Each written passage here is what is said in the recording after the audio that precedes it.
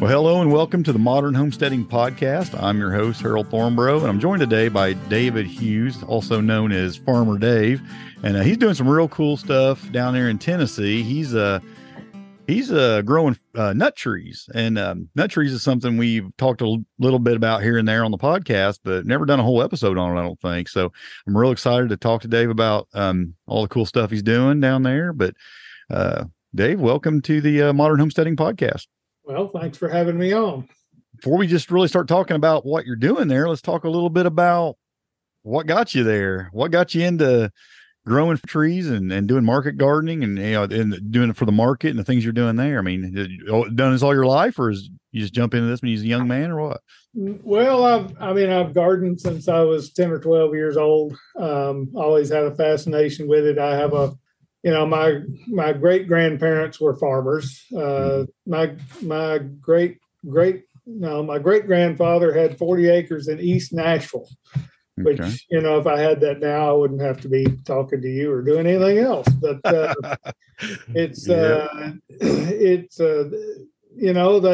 farming, the small farming lifestyle has been, in my stream of thinking since I was very, very young.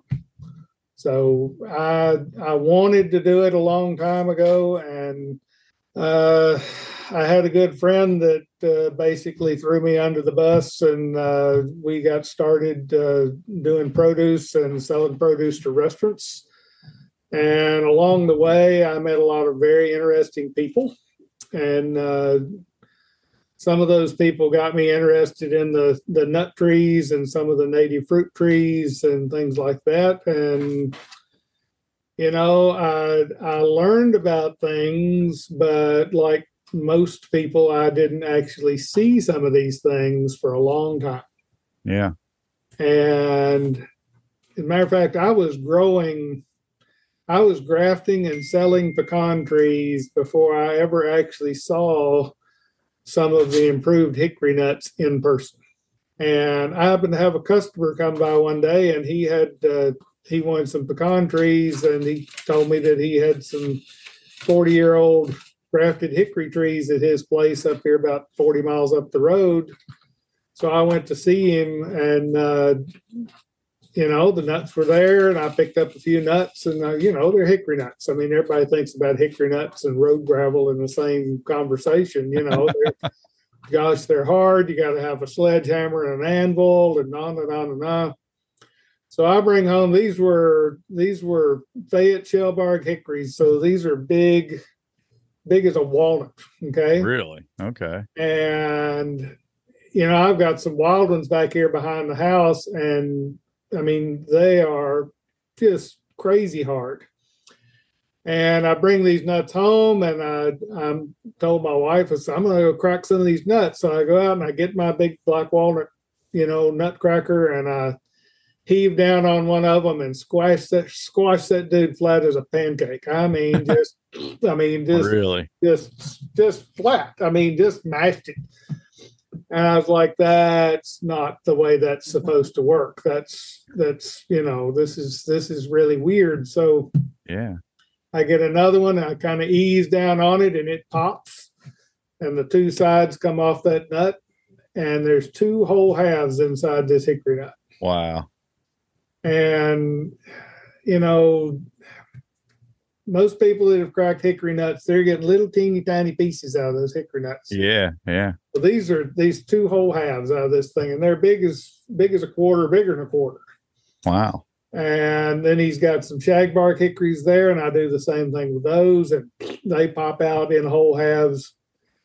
And this was new because I was already doing the pecans, and I was doing pecans for northern areas because nobody's doing pecans for northern. Yeah. Pecans are native all the way up to Iowa and out into Nebraska. I mean, there's a little pocket in southwestern Ohio where the Native Americans planted pecans up there, and they're cold hardy. Yep. I mean, there's some commercial plantings going in north of Indianapolis. Yep. This is a thing that nobody really knows can be a thing. I planted two of them. I'm in Indiana, and I planted two of them on my property 2 years ago. Okay. Yeah. Yeah. Well, I mean, it's talked about a little bit and whatnot, but trying to find all the varieties, trying to find the stuff that's appropriate, the right rootstock so that they don't freeze in the wintertime. Mm-hmm. All of those things are, that's what I wanted to do. And I wanted to do it for people who weren't really planning to plant 100 acres of them. Somebody wanted 2 or 4 or 10 or whatever. That was what I wanted to do. That was the people that were not being served out in the country. So I can't get past these hickory nuts you're talking about. How in the world did they get them to that point? I mean, is this something you're selling now? That's something I'm selling now. I've got way too many. There's probably 30 varieties of hickories in my catalog now. Is that right? These have been collected since the late 1800s.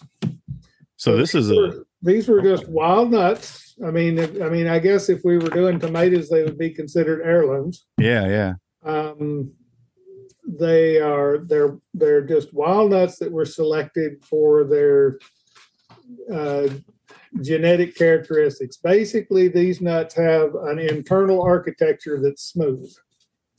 So there's not a lot of those ridges that go into the nut meat to entrap the nut meats. So they've got this smooth internal architecture. Usually they're kind of flat, and the shells are a fraction of the thickness of a normal hickory nut. Okay. And you can walk the woods most of your life and never find one of these. Yeah, I spent a lot of time in the woods up here, and I've never seen anything like that. They were pretty small here, and pretty much just squirrel food and whatever else wants to eat them, deer and whatever. We don't really do much with them other than that. Well, the first named shagbark hickory was one called Hale's Paper Shell, and it was named in the late 1800s. Came out of New England. And it's flat, but it's almost square. It's thick. It's bigger than a normal hickory nut, and it's got a super thin shell on it. Not thin enough to crack by hand, but not far. That's interesting. The really important part about that is you can grow those much further north than you can pecans and be successful. Yeah. So there's quite a group of nut growers in New England and in the upper Midwest that are doing hickories, and they take a little bit longer than pecans to get to make, but not that much longer. I'm curious about how long it takes for pecans to mature enough to start growing some nuts. I mean, I figured it's going to be a long time for I ever seen one, if ever. So I'm kind of curious about that. Well, are your trees grafted, or are your trees just seedlings? They were grown from seed. I bought them from a local nursery here, but yeah, they're not grafted. Okay, well, seedling pecans take 15 to 20 years. Yeah, so, I think they were a couple years old maybe a year or two old when I planted them. I've had them for a couple of years. They're still only about 8 feet tall. They got a long way to go. Well, I planted pecans here in 2012, and in 2017 I saw that there were some nuts, on there, just a few. And that fall I went down and I harvested my nuts, and I had a handful. I had a handful. I brought them up the house, and I told my wife, I said, we have enough nuts from our orchard to make a brownie. Not a batch of brownies, just a brownie. Brownie. Okay? And we had a few nuts. The next year we had more. The third year we got froze out. We had a late freeze, and we didn't get anything that year. The trees actually bloomed a second time, but they didn't have enough time to actually ripen the nuts. So we didn't get any of that year. Now this is 11 years now they've been in the ground, and I've got a couple of trees down there that are going to have a bunch of nuts on them. Really? A bunch of nuts on them this year. Okay, So interesting. it's generally the commercial guys say that you're at full production in 20 years. And that's the beginning of full production. An average mature pecan tree is going to produce about 100 pounds of nuts a year. Yeah. And that's an average, because some years they're going to produce a whole lot more than that, and some years they're going to produce less than that. So, yeah. But that average of 100 pounds a year is pretty average. Well, it's a long game for sure, but it sounds like it has a really good payoff. It does, and it's, compared to other fruit trees, if you choose the right varieties, if you choose some scab-resistant varieties, they're a whale of a lot easier than an apple tree or a peach tree or something like that. I mean, I just did an interview with a lady about fruit trees, and we were just talking about all the problems with diseases and insects and all the things. Fruit trees are complicated. Fruit trees are the pathway to depression. I mean, I don't feel quite that way about it. I mean, I enjoy my fruit, but they do take a little bit of work, and I've not done anything to the nut trees I've planted. Let's put it that way. Well, I mean, nut trees need a little bit of pruning, and if you're going to treat them as a crop and actually try to make money from them, you would be in benefit to spray them periodically. But if you're just growing them for yourself, for your own home use, to feed the pigs, I mean, whatever, you don't have to do anything to them. Yeah. Well, let's talk about that. It's like, nut trees for the homestead. I mean, what are some reasons to grow some nut trees for the homestead? Well, I mean, lots of people like to eat them. They're a familiar crop. When you get over into chestnuts, in Spain and Portugal, they fatten pigs on chestnuts, and that pork is actually, there's a couple of farms over there that use chestnut fattened pork for the king over there. I mean, that is a premium product over there. They're an efficient use of resources.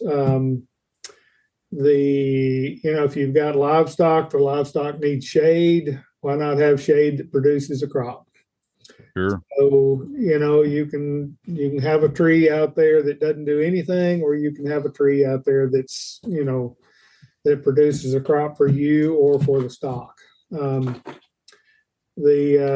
hazelnuts, you can use every piece of the hazelnut. You can use the branches for crafts and things like that. You can use the nuts, you can use the shells, you can press the not quality nuts for oil and make biodiesel out of it. I mean, is that right? Didn't know that. Yeah, I mean, there's all of these things are, if you're going to do something, you want a little income on the farm, and you pick up the pecans, you're picking up a commodity, but if you're not in South Georgia or Texas, you are not in the commodity market. As a matter of fact, you have something that nobody else has in the local market. And, if you've never really had a fresh pecan, you've never had a good pecan, because the ones you get at the store are usually kind of dried out and starchy, and not just, they kind of have a weird aftertaste. And a fresh pecan has got all the oils are still good in it, and they're just really, really good. Okay, now you got me interested, because I don't think I've ever had a fresh pecan. So now I'm really you need to find one. You need to find. There's several guys in Indiana that have got pecans growing. You need to find one of those guys and crack one, because they are. It's a whole new experience. Yeah. Well, you mentioned hazelnut. Now that's when I think of like a shorter term nut that you can grow and get something from a lot quicker. I mean, I've got some hazelnut out here to plant just a few years ago, and they're in production. They're doing things. I mean, I'm not getting tons and tons from them, but they tend to spread and get big, and and there's just a lot there. I mean, I use a lot of the wood for things, but I mean, it's a lot quicker of a process with hazelnuts. that's a quicker process, especially to full production. So, you get a few nuts in 4 or 5 years, and then, in 10 years, you're at full production. I mean, you're cranking, you're really doing that. And they're also, they require a little bit of management. After about 15 or 20 years, you need to coppice them back, cut them back to the ground, and have them resprout. They will begin to go backwards a little bit in productivity, but when you do that, they come right back. Yeah. So, right. But yes, hazelnuts are in the East. We have wild hazelnuts here that are little teeny tiny things, and that's a little bit of a turnoff for commercial use or whatever. But Rutgers University has released 4 or 5 varieties now that are commercial sized nuts that are resistant to Eastern filbert blight. So you can grow those and have a decent sized hazelnut anywhere in the Eastern United States. Yeah. And that's kind of a game changer. The Oregon State produced some that were supposed to be blight resistant, and they were pretty blight resistant where there wasn't any blight. Wow. When you brought them over here where there was a pretty good amount of blight, they're resistant, but they're not immune. Yeah. So, but well, you mentioned chestnuts also. Do you have, are you growing chestnuts? Are you selling chestnuts also, or just? I do seedling chestnuts. Grafting chestnuts is a little bit problematic because most of the chestnuts in the world are now hybrids of some sort. That's why I was going to ask you, what was your thoughts about the hybrids and what the future is for that kind of? Well, the as far as the Chinese hybrids, there's Chinese, Japanese, European, and American. And chestnut trees are pretty loosey-goosey when it comes to pollination. They all pollinate each other. Okay. And those hybrids, they have a great deal of genetic variability. And when you begin to hybridize them, that genetic variability makes for incompatibilities in between varieties. So you wind up, if you can graft them and they'll grow for a while, and then they have what's called latent incompatibility, which is where the graft union fails. They just can't. They quit feeding the graft. Okay. And so you can have a tree that's up and into production, and you're just thrilled to death with it, and it turns yellow and dies. Okay. I know a lot of people, especially in the world of permaculture, a lot of folks are, they're looking to the chestnut and they're looking for like silvopasture opportunities. They can grow them, let the nuts drop, feed hogs, run their hogs through there and do that. And, I didn't know if you thought that was a good plan, or if there were better nuts for that maybe, or. That is a great plan. That is a really good plan.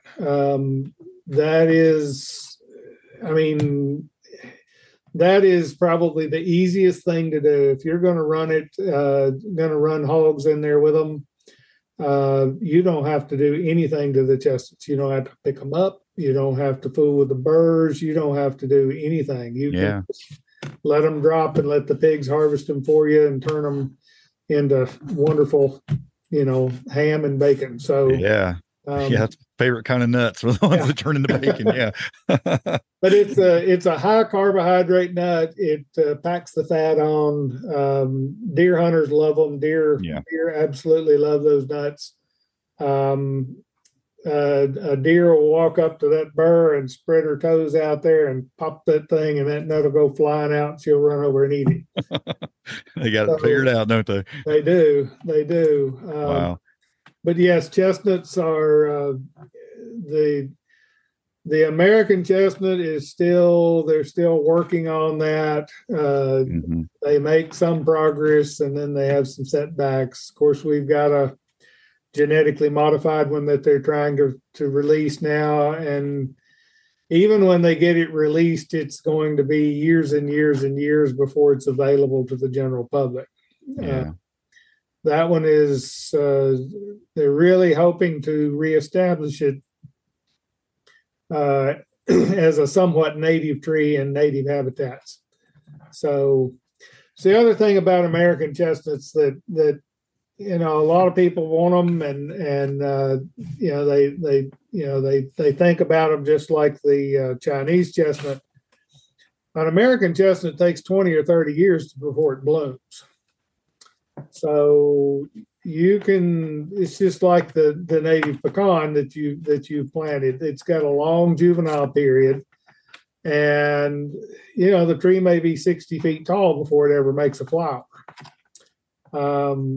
So it's not a fast turnaround. The Chinese chestnut, the reason that it is so good for permaculture and for all this is the Chinese have had that tree in cultivation for 6,000 years. So they have selected for early maturity and for nut size and for disease resistance for a long, long time. So it is if you can domesticate a tree, Chinese chestnuts are the closest thing you've got to a domesticated tree. Mm-hmm. All the others are just mainly wild selections. Yeah. So, the USDA does breeding on pecans, and there's a whole lot of releases that they put out there that are, made by selected crosses. But it's still, they make 1,000 crosses and they plant 1,000 seeds and they pick one every 4 or 5 years that's good. Wow. So it's not a magical formula. Yeah. Yeah. It makes you really appreciate the work that goes into that. I mean, knowing how long it takes to really get that right. I mean, that's a process, and you got to appreciate the work that goes into that and the dedication that goes into that, because that, like I said earlier, that's a long game. That's a really long game when it comes down to really, fine tuning, those trees. Oh yeah. They've got trees that crosses were made in the 70s that they're still testing. So, that's, I've got a good friend that worked in some apple breeding one time. And I asked him, how long till you can release an apple variety? He said, to be sure it's a good one, he said 30 or 40 years. I was like, but some of these guys are releasing stuff after 2 or 3 years. And he said, they don't have any idea what they got. He said they haven't had enough time to test drought and flood and hot and cold and insect and disease, all of the variables that can affect it. So that's why, you've got all these varieties of apples out there that don't really do as well as they say they're going to do. Yeah. And pecans have suffered from that too. Don't get me wrong. The USDA has released some pretty big duds. But they, I'll tell you about one that the first one they released was one named Barton. And Barton came out, it's a great big nut, disease resistant, just in the first few years, it was great. And as it gets older, it's so precocious, it sets so many nuts that it can't fill them up. It doesn't have enough energy to fill hollow them up. shells, huh?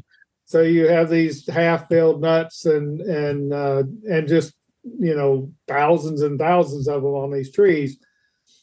Well, then the next year it doesn't have any nuts at all. Puts all its energy into this. It gets into what they call alternate bearing. So you have a huge crop that it can't fill, and then you have nothing. And then you have another huge crop that it can't fill, and it has nothing. Wow. Well, over the years, they have started doing what they call crop thinning, where they go in August usually August, and shake the tree and shake about half the nuts off the tree. And a lot of the new commercial varieties, that's what they have to do. They have to go in there and shake the tree and shake the nuts off the tree. But Barton has been thrown in the wastebasket of pecan breeding so long ago that nobody has done that with Barton. So we don't know for sure. But I had a buddy in Indiana. He's passed away now, but I had a buddy in Indiana that had Barton in his orchard, and he was shaking them, and he said it was the best nut in his orchard. Is that right? So, there's so many variables anytime you're planting a tree crop. How much do you want to put into it? do you just want something that you plant and walk away from and it makes nuts no matter what? Or do you want something that you actually work at to maximize production? And it's like a tomato crop. I mean, you can plant tomatoes and you'll get tomatoes if you don't ever touch them again, or you can plant tomatoes and you can sucker them and prune them and tie them and stake them and thin them. Yeah. And you can get the best tomato ever.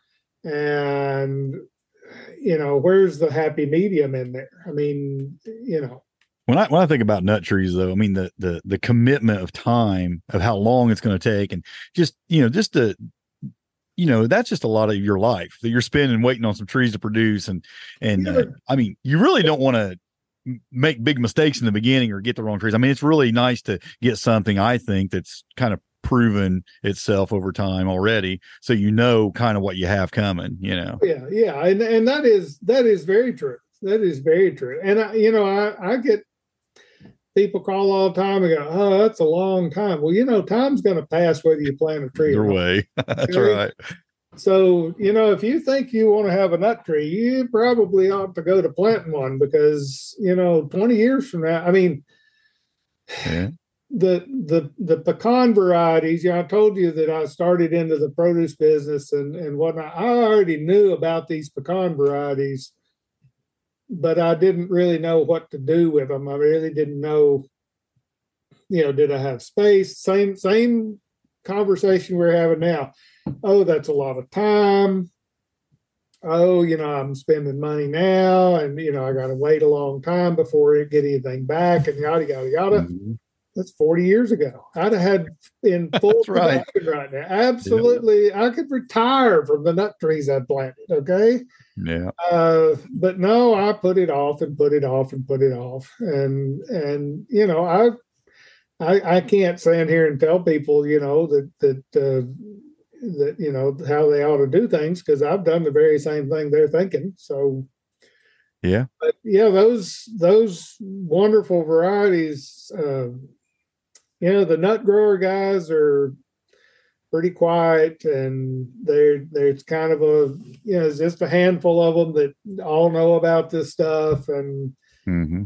They're most of them by the time their trees start producing and they can really get excited about it, they're all old.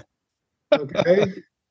And they're most of the guys, don't really start planting trees until they're in their 40s or 50s. Yeah, that's this guy right here. That's me. I mean, they're all old by the time the stuff really kicks in, so they're not out beating the drum to do this stuff. But right now there's a pretty good group of guys out there, especially in the permaculture movement, mm-hmm. who are hooping and hollering about this stuff. I mean, they're really, really into it, and they've got good information. They have hunted down these old orchards and found these old trees, and they're seeing things. They're showing, hey, look, this is what these trees will do. You remember that hickory nut I told you about that cracked mm-hmm. out in whole halves?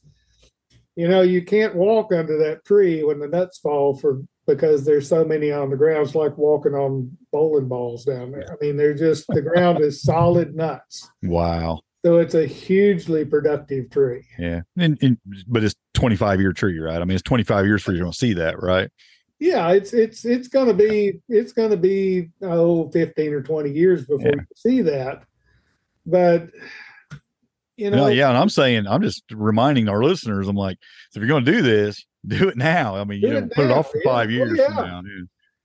Yeah. And I had a gentleman come by here 7 or 8 years ago who was a market gardener over in North Carolina, and he had a piece of ground. It was down in kind of a creek bottom. It's a little too wet to farm, and he bought 25 or 30 pecan trees. And I talked to the guys when they come by and pick up stuff. So what are you going to do with these? And he said, well, one of these days I'm going to get too old to do this, and I need something that I can continue to sell at the market. And he was young. He was in his late 20s, early 30s, somewhere in there. And I've thought about him quite a lot. Yeah, I mean, 20 years from now, when you're tired of crawling around and pulling turnips, you're going to have pecans that you can pick up. You know, you can get you a nut wizard and pick them up standing up. So, you know, it's a good plant. It's a really good plant. Yeah. Absolutely.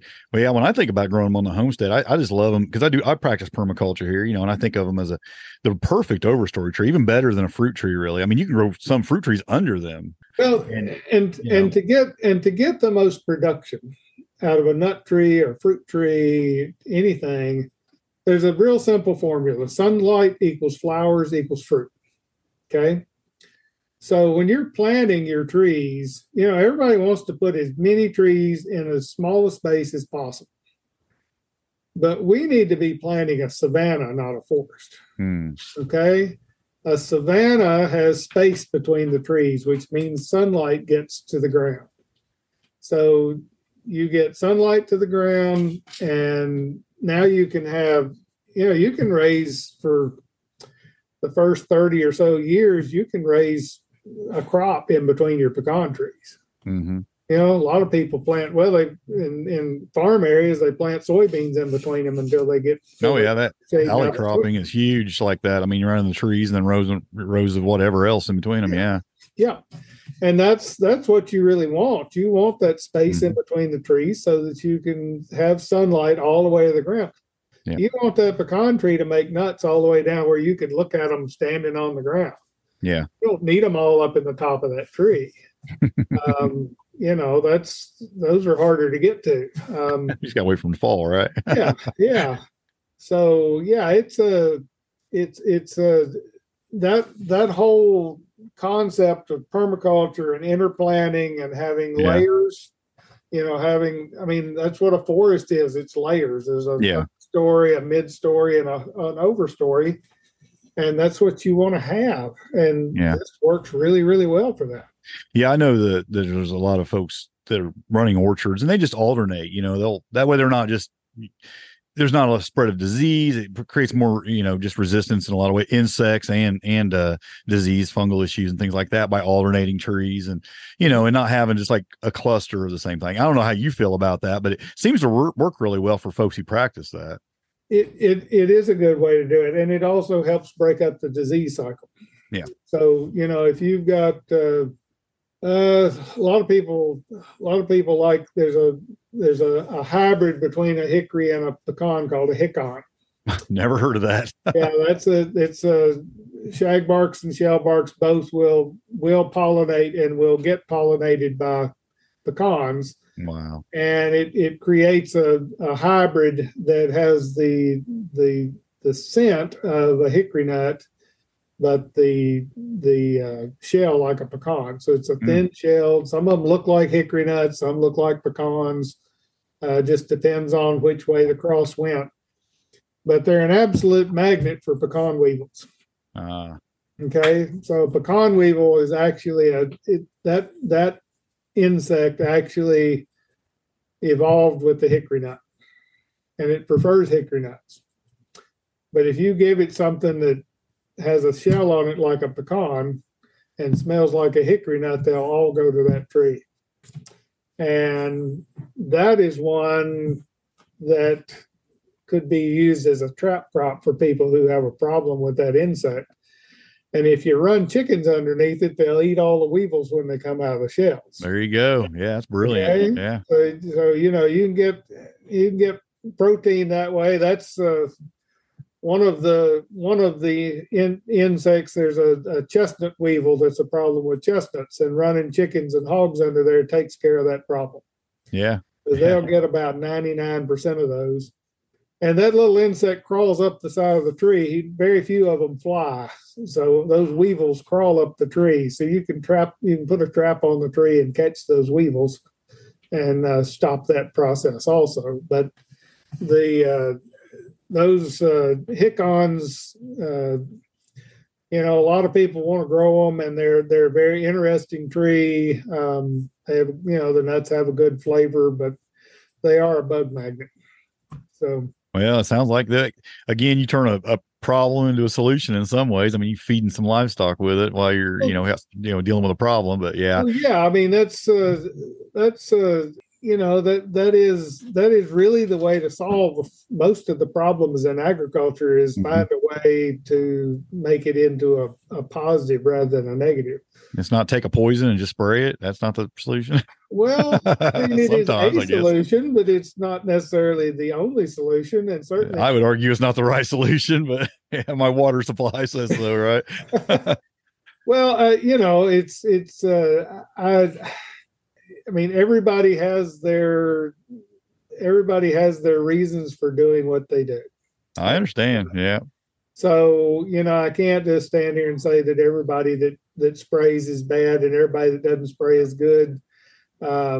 I've been to both kinds of places and I've seen good and bad at both kinds of places. So, I would argue there's better ways. There's more environmentally friendly ways, but there are also ways that take a lot more commitment. They take a lot more time. They take a lot more work sometimes to make it work. And I get that. I understand that. I'll tell you I know a guy who tried to grow apples organically there in Indiana. And it was an utter and total failure. And he'll admit that it was an utter and total failure. But in the process, he learned the pest intimately. I mean, every insect, every fungus, every disease, everything that could go wrong. He saw everything that could go wrong with an apple tree. And when he converted over to conventional to spraying his trees, he was able to grow a nearly perfect crop with 10% of what Purdue University said you needed to spray. And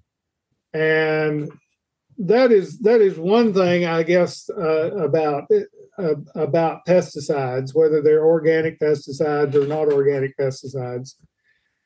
If you don't know when to spray it, you're just wasting your time. Yeah.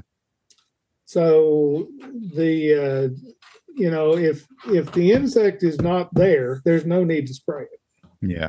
If the disease is not active, there's no need to spray it.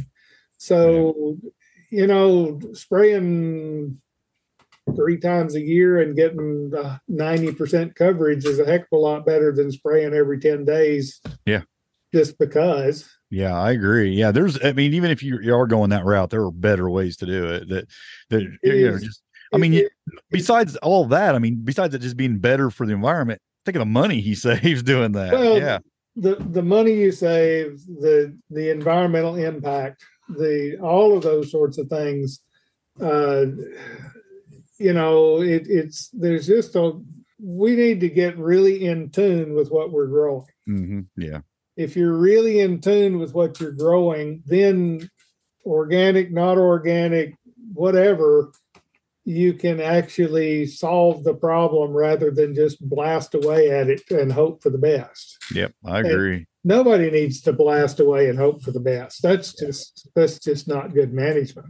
Yeah. Even in organic methods, if you're not doing it right, the chances of you accomplishing anything with it are just, not very good. You got to do it. You got to know what you're dealing with, when to deal with it, like you said, and treat it, in the best way you can, even with organic methods.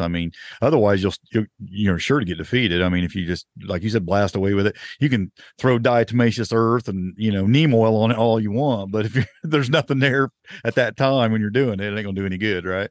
Well, that's right. If you want to put diatomaceous earth on the squash bugs before they get your squash, they have to be there. Okay. Yeah. Having it there and letting it get rained on and they show up the next day doesn't help at all. That's right. So,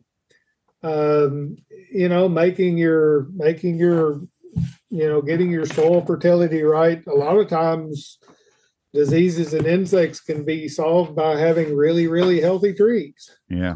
And one of the pecan scab is a disease problem of some pecans, and the Noble Institute out in Oklahoma has a low spray orchard over there where they don't spray. I don't guess they spray anything in there, and they had some scab on some varieties, and they were trying to figure out how to manage it. And they found that if they rake up all the leaf litter and burn it every winter, they don't have near the scab as if they just let it lay there and deteriorate.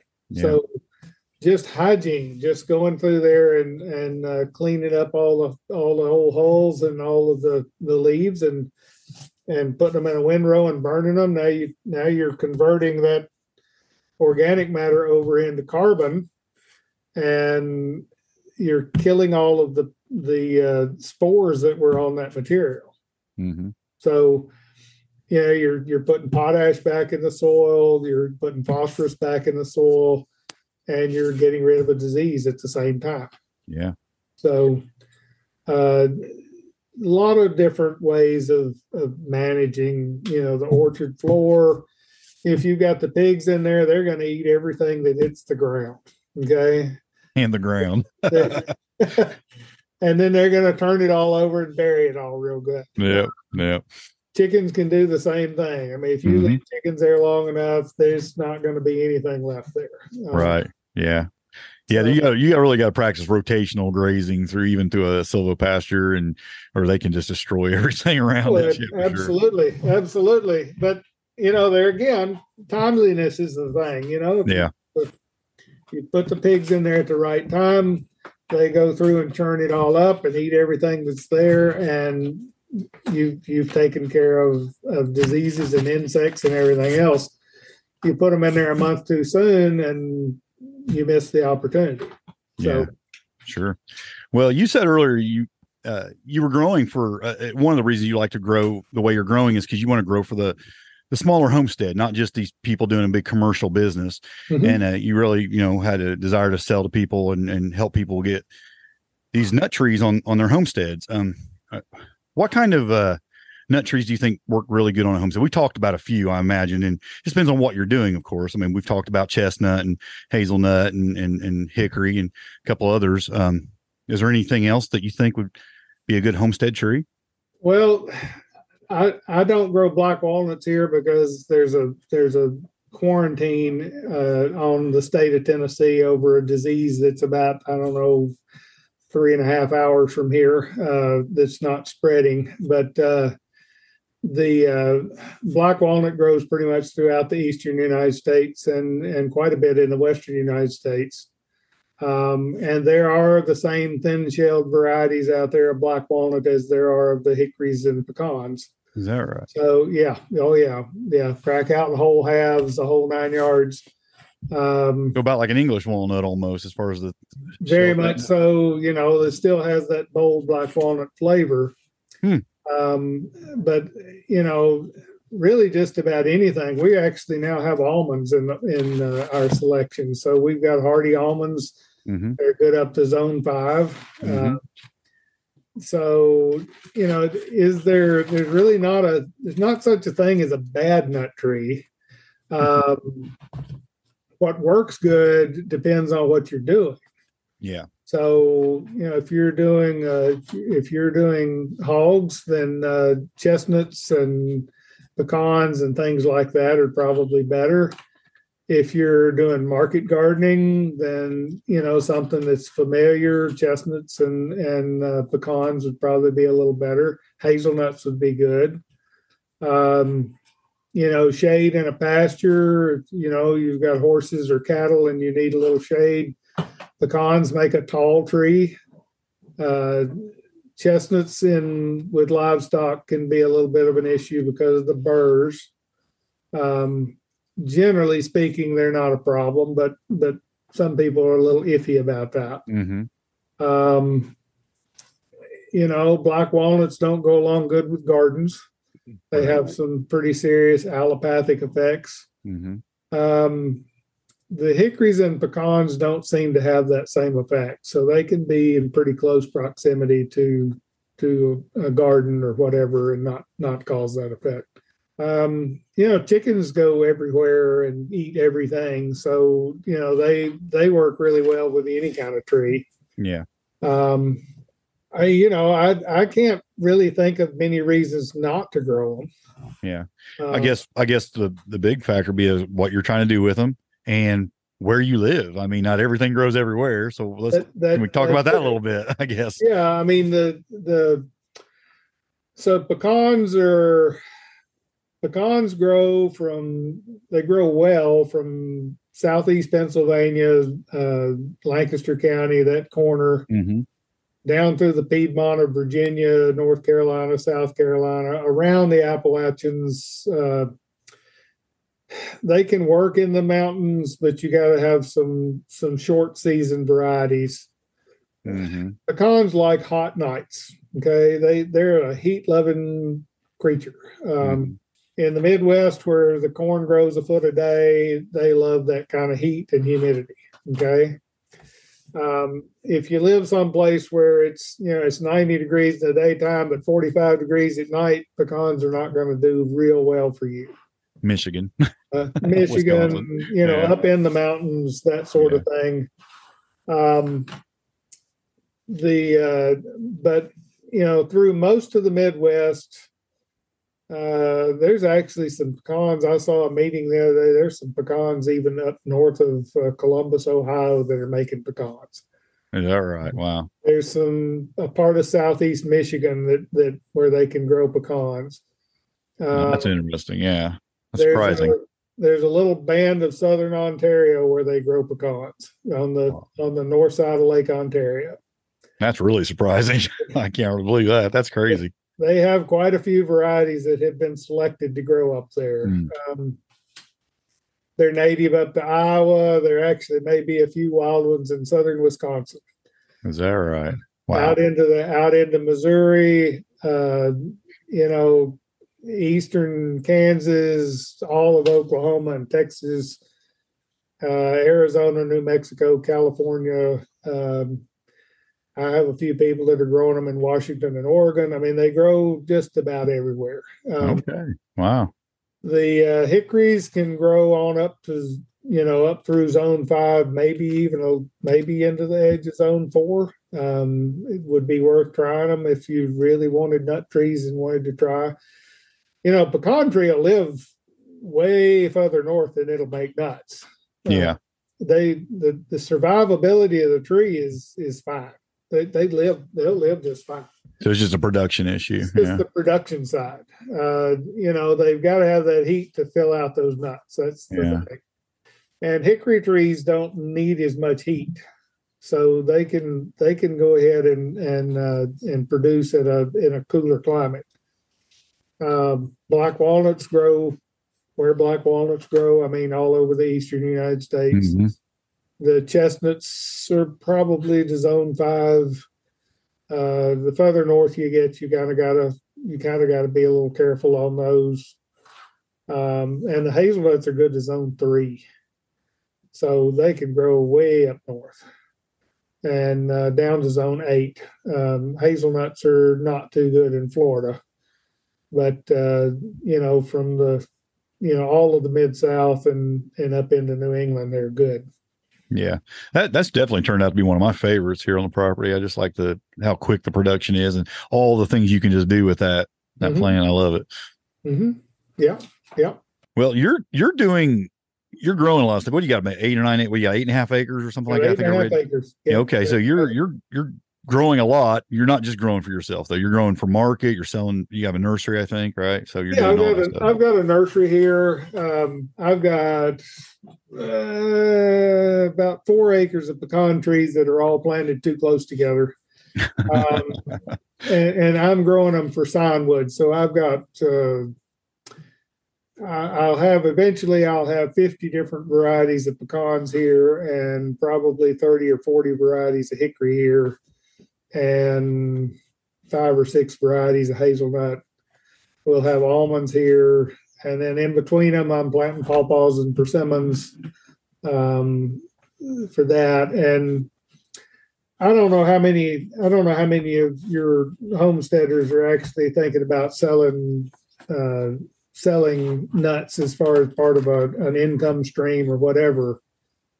But that is the untapped resource. I think so too. Yeah. The country. You get some of those thin shell hickory nuts and you show up at the market and you are the only guy. Yeah. You will be the only guy for a long time.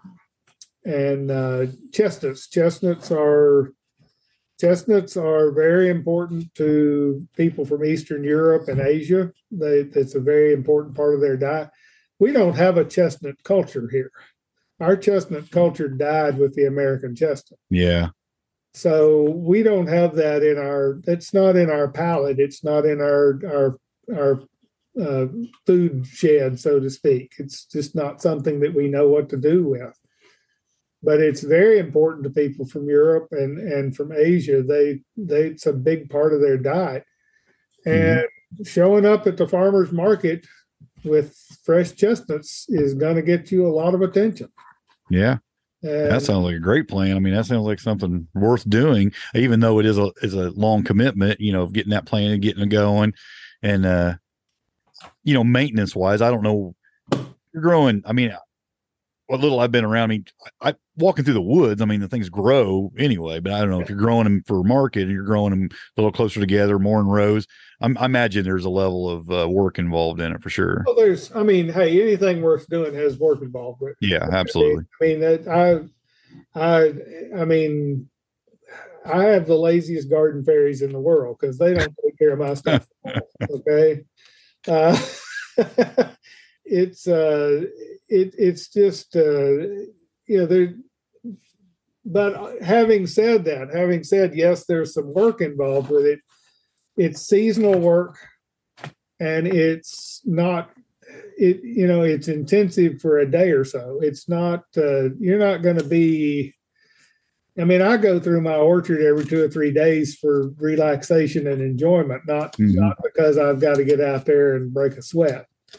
I mow the grass under the trees so I could look at the trees. I could let the grass grow all summer long and mow it at the end of the summer if I wanted to. I just happen to like to go down through there and look at them and see what's going on. Yeah.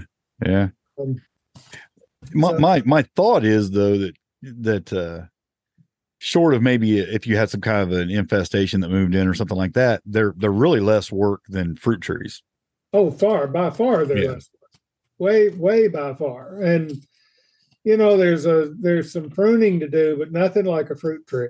Right. If you're gonna maintain a fruit tree for production, you're gonna prune a bunch out of it every year. Yep.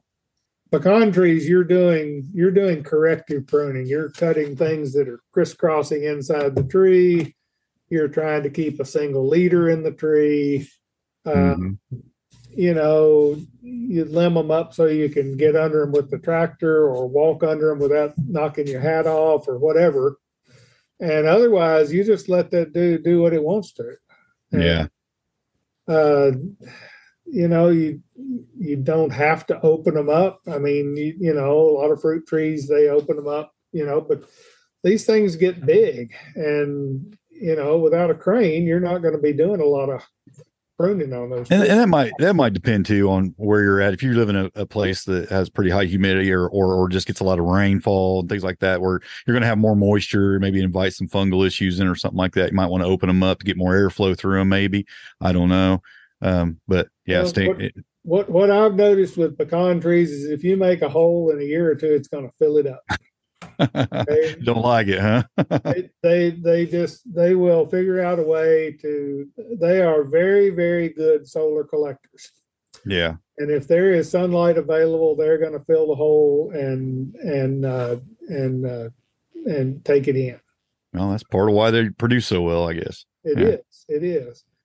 But the chestnuts, as far as the market is concerned, the chestnuts, the hickories, nobody's got those. Pecans, in Indiana, you got pecan trees, you've got pecans, you take them to a market, if you're allowed to give out samples, it isn't going to be long. Well, there's a guy who is in central Illinois. He's east of St. Louis. And he's much bigger now than he was, but when he first started, he had about 40 acres of pecans. And he would put an ad right before Thanksgiving in the St. Louis newspaper. And he sold every pecan he could pick up off of 40 acres off his front porch on Saturdays and Sundays between Thanksgiving and Christmas. And he said he'd wake up on Sunday morning before daylight and there'd be a line of cars completely out of sight down the road from his house waiting on him to open up. And so, is there a demand for the product? Absolutely. Yeah. If you have, it's like anything else, produce, fruit, whatever, grass-fed beef, grass-fed pork, range poultry, all of that sort of stuff. If you have a quality product and you let people know about it, they will come to you to buy it. Yeah. But it's that uncommon stuff that seems to really, really do well. Like I think of, of course, nuts, but I think of things like mushrooms. There ain't a lot of people that are selling mushrooms. There's not a lot of people selling, maybe microgreens and things. It's just those things that maybe not everybody's selling. You get everybody selling tomatoes and a salad mix and this and that, and that's great. Those sell well also, but boy, they'll flock to those things that are hard to find. Yeah, we tried microgreens, and my wife told me if I planted those again, she'd divorce me. So we're not going to. All right. But that was before people grew them on the rock wool mats, which is a whole lot nicer than the way we're having to harvest them with a pair of scissors. And yeah, I remember we harvested a whole flat, and we had less than an ounce of baby chives. And she said, "Don't you ever do this again." Yeah, but boy, they go for a lot of money per ounce, so they're pretty good paying crop. Oh yeah, I can tell you lots of produce stories about fancy restaurants, but yeah, they that's the other thing is in my produce business, I've told people my weird stuff sells my ordinary stuff. Yeah. So you grow the unusual to get people to come to you, and then they buy your ordinary stuff. And that's how that works. You got to have something to differentiate yourself from the herd, so to speak. Yeah. And the mushrooms, pecan wood is really good for smoking meats and things like that. So you can take your trimmings off your trees and cut them up into pieces, and people will come and buy the trimmings off your trees. Chestnut wood, when the trees get old and mature, chestnut wood is a very fine wood to be used for, furniture and things like that. Mm-hmm. Yeah. There's people who grow whole walnut groves just for the tree wood, and they'll just put up a whole and use it for retirement in 30 or 40 years. Oh yeah. Yeah. I mean, that's the whole thing. I mean, there's so many ways to skin the cat, and I have been exposed to a lot of very interesting people in the food world, and that being creative is how you make your way through this thing. I mean, everybody has squash and zucchini in the summertime. Okay, I mean it's more than we want sometimes. It's everywhere. So can you grow it? Yes. Can you sell it? Maybe. But maybe you can even give it away. Yeah. But we do a lot of unusual things, and that's how we're able to make it. That's why people like us, and that's kind of it. And the nut trees are one of those unusual things. It's a little niche that you can form, and people will come to you. The other thing is, and we didn't even touch on this, it's a storable crop. Yes. Yeah. Good point. Pick your pecans, and even in the shell, you can throw them in the freezer and they're good for years. Yeah. Thaw them out when you want to crack some of them. If you crack them go ahead and crack a bunch of them, you can throw them in the freezer and they'll stay good for years. There's a gentleman we met over near St. Louis who he's a dentist, and he bought 15 acres and built a nice house and planted 7 acres of pecan trees. And he put in all the equipment to take care of the trees, and he's got coolers to store the nuts and so on and so forth. And he does very well selling his pecans, and he sells every pecan he can pick up off that 7 acres across the counter in his dentist office. He didn't go to a market. He just sells them at work. Okay. And it amounts to pretty good side money even for a dentist. Yeah, that's amazing. Yeah, just on the side, little side job. Just a little side, it's a side gig for him. But 7 acres of pecans is a significant amount of pecans. A lot of nuts. Yeah. So, for sure. But it's a thing that can be done. I mean, I wish I could just sit here and say, oh yeah, it's a piece of cake. All you do is just throw them over your shoulder and money will come up out of the ground. And it's not that easy, but it is a very effective thing to do.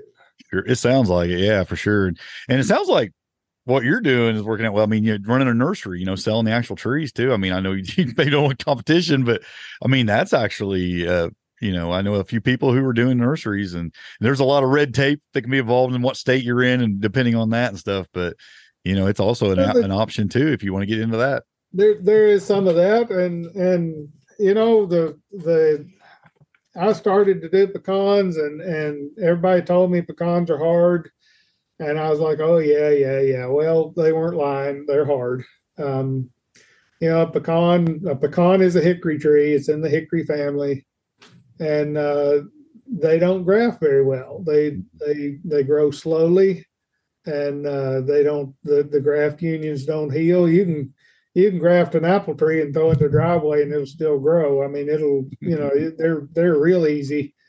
But hickories and pecans, you've got to pay really close attention to detail to get that to work.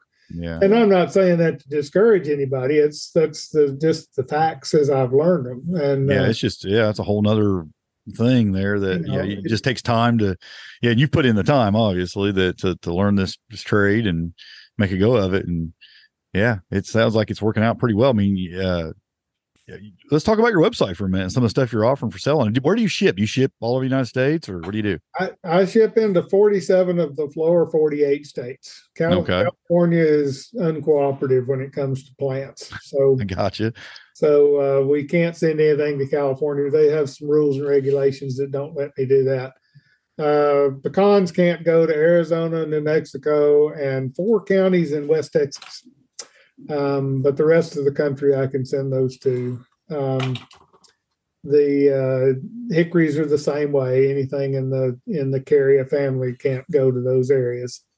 Almonds can go pretty much anywhere. The chestnuts, believe it or not, I can't send chestnuts to Louisiana. I don't know why. Is that right?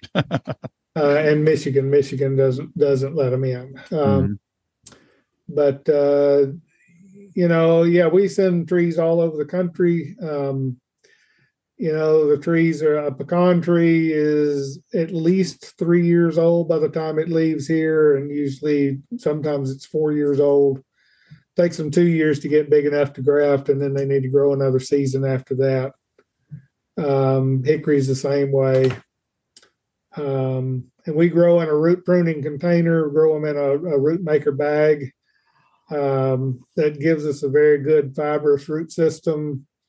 A pecan tree, if you plant a pecan in the ground, by the time that tree is 2 feet tall, it'll have a 4 foot long taproot, big as your wrist. Mm-hmm. And it won't have hardly any feeder roots on it. It'll just be like a big giant carrot growing in the ground. Is that right? And if you dig it up, you're going to cut probably half or more of those roots off by the time you get it dug up. And bare root pecan trees just don't survive very well. They just don't do real well. But the container grown thing, I did that because I wanted to have a good quality tree with a good quality root system on it. Yeah. And it's worked out pretty well. Is now a good time to be buying trees? Do you sell all summer, or what do you do? Do you just maybe spring and fall, or how do you do that? It's mostly fall, winter, and spring. Through the heat of the summer, I mean, if you want to come pick one up, that's fine. But taking Yeah. Taking a leafy green tree, putting it in a box, and sticking it inside of a dark brown truck for 4 days. Gonna be some stress there. Not a recipe for success. So, Right. Yeah. when it gets up in the 90s, shipping trees is just not the greatest Yeah, I idea. hear you. I've had people drive in here, in July and pick up trees and take them home and plant them. If you're willing to water them, you can do that. Yeah. Yeah. I've planted trees in the middle of summer and yeah, these require more work for sure. I mean, you definitely have to stay on top of it and water them well and just really watch them. And I've even had to provide shade before, put up some shade cloth to kind of help them out a little bit when it's really hot and really sunny, but you can do it. We've started our fall shipping here just the last 2 weeks, and we'll ship on through most of the winter. If we have the polar vortex that everybody's talking about us having this winter, we'll probably hold off when we hit sub-zero. But as long as it's in the 20s and 40s, we can ship trees. So what happens if you buy a tree in the middle of winter? I mean, if you can't dig a hole if it's certain areas, of course, but what do you do there? I mean, you just hold on to it till spring, or what are you doing? It's in a pot. Okay. Okay. It's in a pot all its life. You want to, put it in a cool place, not outside on the back porch where it's going to freeze, solid, but yeah, in a garage or a cool basement, someplace, where it's the temperature is moderated.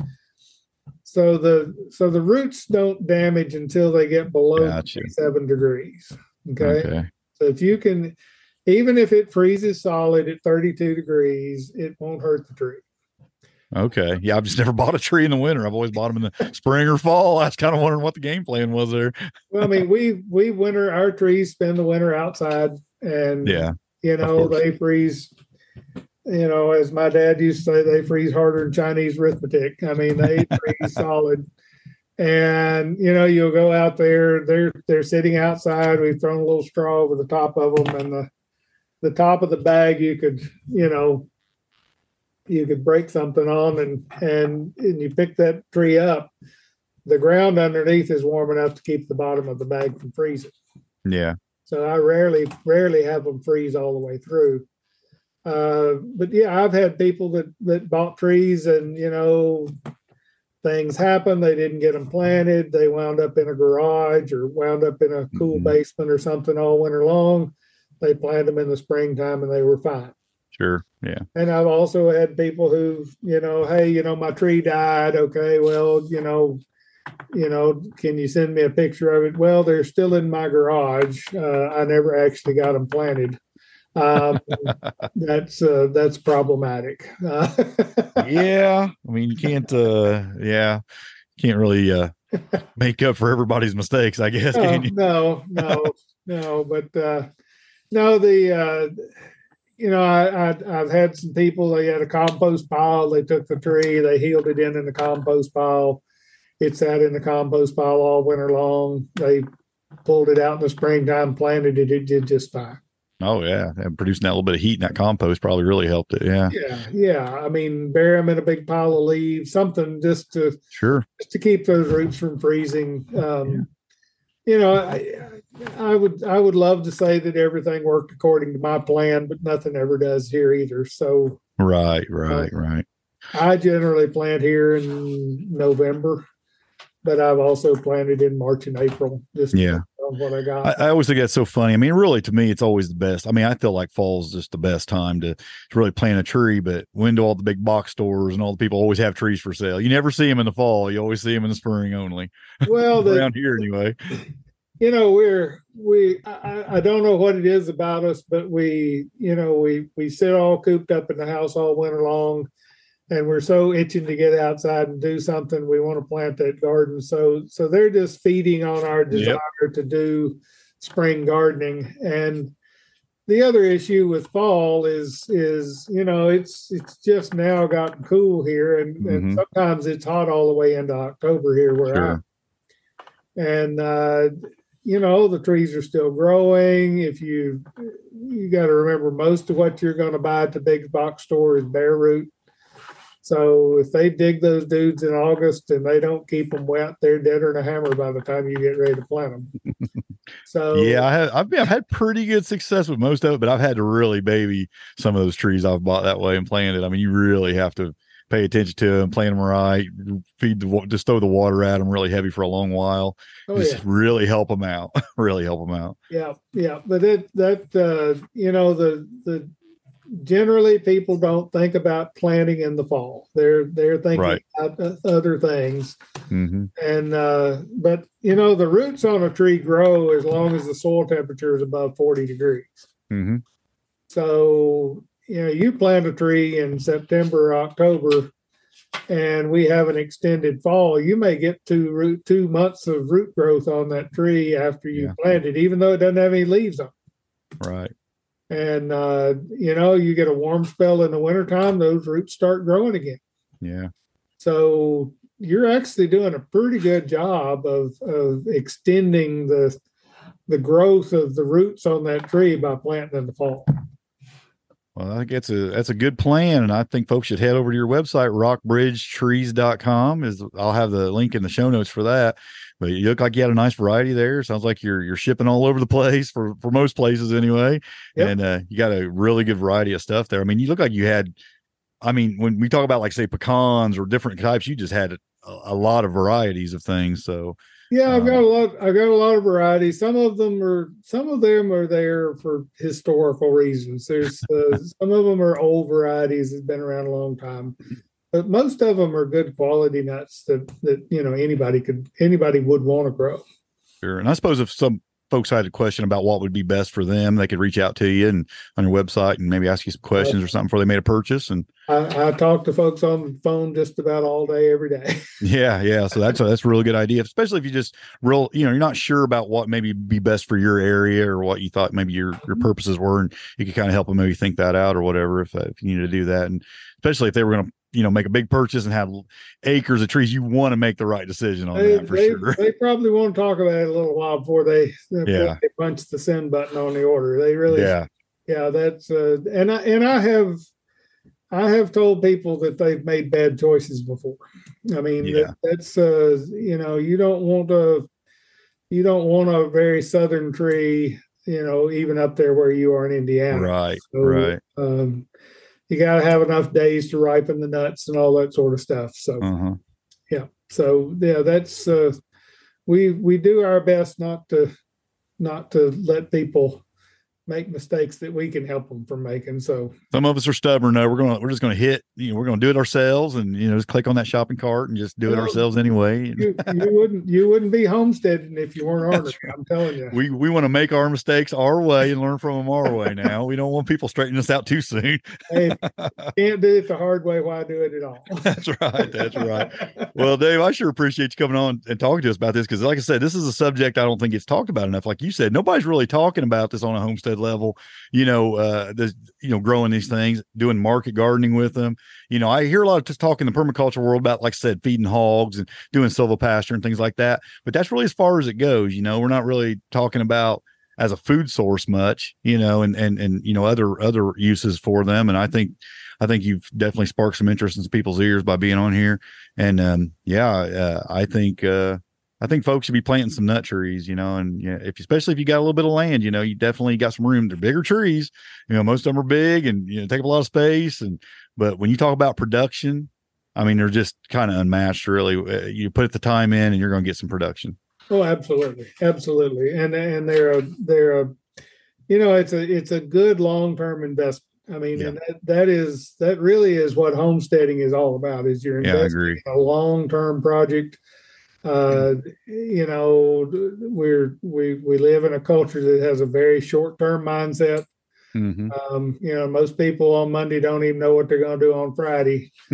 And, to be very good at homesteading, it's, if you want a slice of bacon for breakfast, it takes about 3 years to get that ready. So, I mean, that's you've got to be thinking in a longer term, and the tree thing fits right into that. And, that's, and if you got a property that you can build a legacy with, and something that your grandkids can end up taking care of, man, what is a better investment on that property than nut trees? I mean, that's definitely something really long term. Yeah, I mean, there are chestnut orchards in Spain that have been in the same families for 500 years. Yeah, that's amazing. So yeah, I mean, you can do this, and your children can benefit, your grandchildren, your great grandchildren can Hmm. benefit from something that you do, and it's it's a really good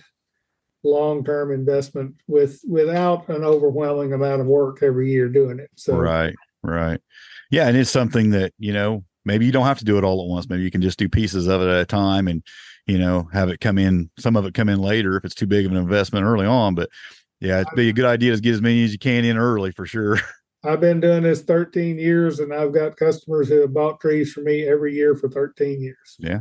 And that's what it takes to really get where you want to be. That's the way to do it, I guess. But, earlier the better, but you do what you can when you can, right? Absolutely. Absolutely. Well, Dave, I appreciate you coming on. It's been great. And I really think folks are going to benefit from this. And yeah, I think you just brought a wealth of knowledge to us. I appreciate it.